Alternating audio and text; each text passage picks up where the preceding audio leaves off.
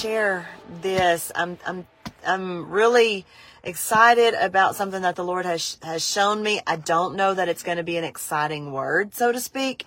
It just is so real, and I think it's a nice, good challenge for us to get us to the next level. So I'm in 2 Kings chapter 5, and if you've never heard the story of Elisha and Naaman, the leper, go to 2 Kings 5 and start with verse 1 and read through. And it talks about a powerful man. He was the captain of the king's army. His name was Naaman. He had actually been attributed for winning a victory, winning a battle. And so he was powerful. He was mighty. He was a captain, and he had leprosy. So one of his, I believe maybe his wife's servant or one of the servants said, "Hey, there is a man of God named Elisha that you should go see to be healed and cured from this leprosy."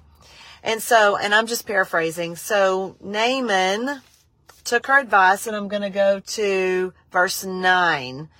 It says, "So Naaman came." There's my sweet husband. Thank you, baby. So Naaman came with his horses and with his chariot and stood at the door of the house of Elisha. So Naaman packed up.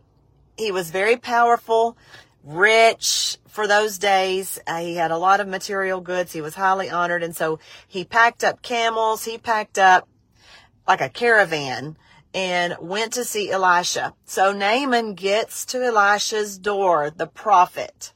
It says, verse 9, "So Naaman came with his horses," I said camels, but I guess it was horses, "and with his chariot, and stood at the door of the house of Elisha."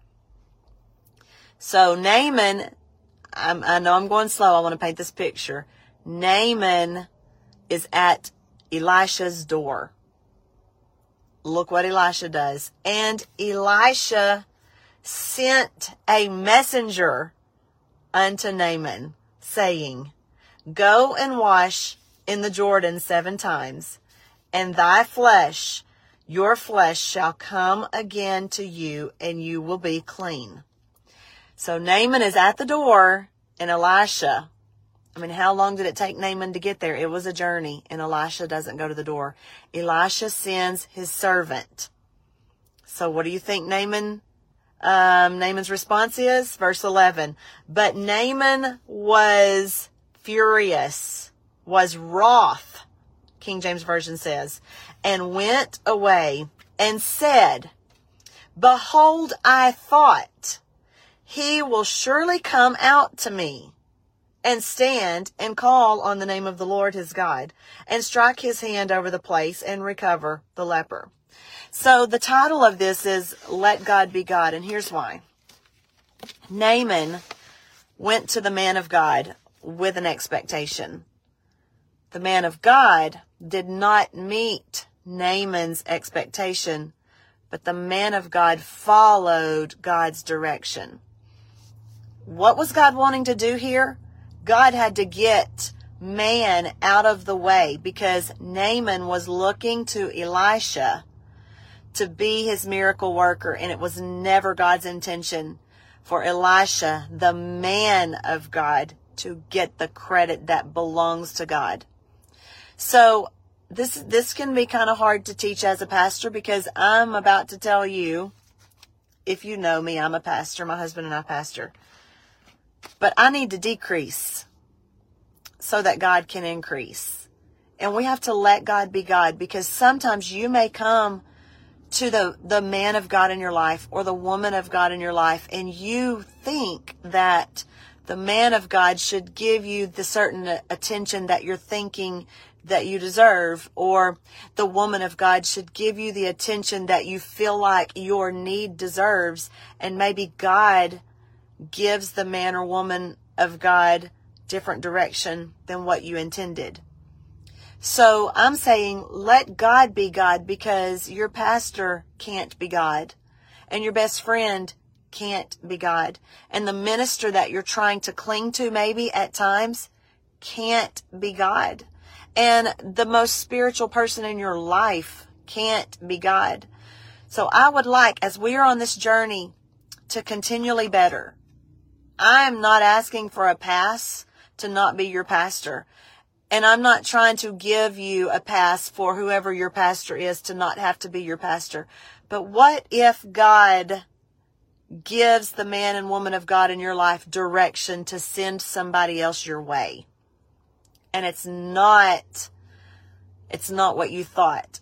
Like you thought that you were going to get your miracle a certain way. Naaman was so angry because Elisha did not respond to his request the way that Naaman thought that he would respond. He says, I thought in my mind that Elisha would surely come to me.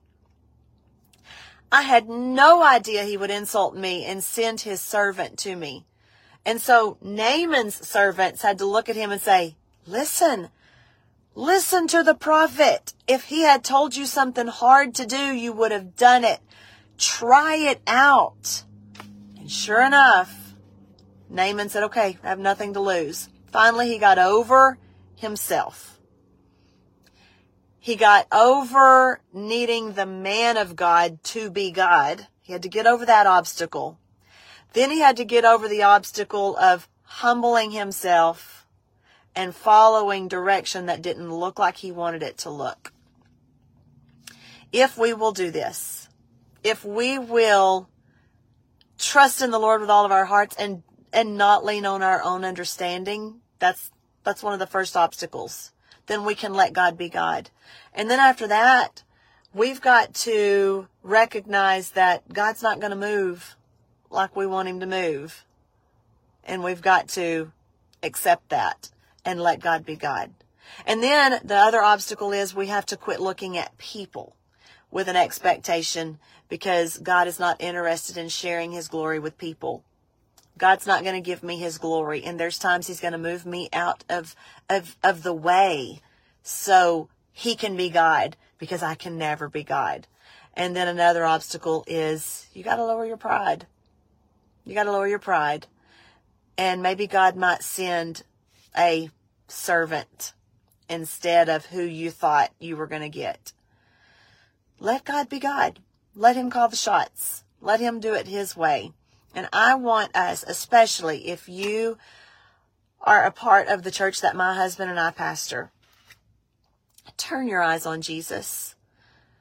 Don't ever expect me and Jeremy, and don't ever expect your Cove Ladies director, Casey, and don't ever expect your children's pastor to be God. We can't. And there are times if we get God's glory, he's going to remove us. He's going to get us out of the way.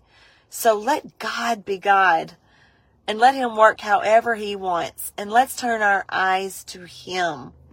And if you call to talk to one of the pastors and they send Robin Watts your way, understand that is because God wants to operate through Robin Watts. And that's how we're going to let God be God. Does that make sense to everybody? Is it resonating? So let's pray. I'm going to leave my eyes open just because of what happened to Lexi last night with her phone going quiet and she didn't realize it. So Father, we humble ourselves before you. Forgive us for being like Naaman. Forgive us for the time that we took our need and we thought we were going to tell you how to meet our need. Forgive us for getting angry with you, God, when you haven't operated in our lives the way we thought you should have operated. Forgive us, God, for getting angry with men and women of God for not responding the way we thought they should respond. Maybe they responded like Elisha. And forgive us for being angry that our need didn't get the attention that we felt like it should get.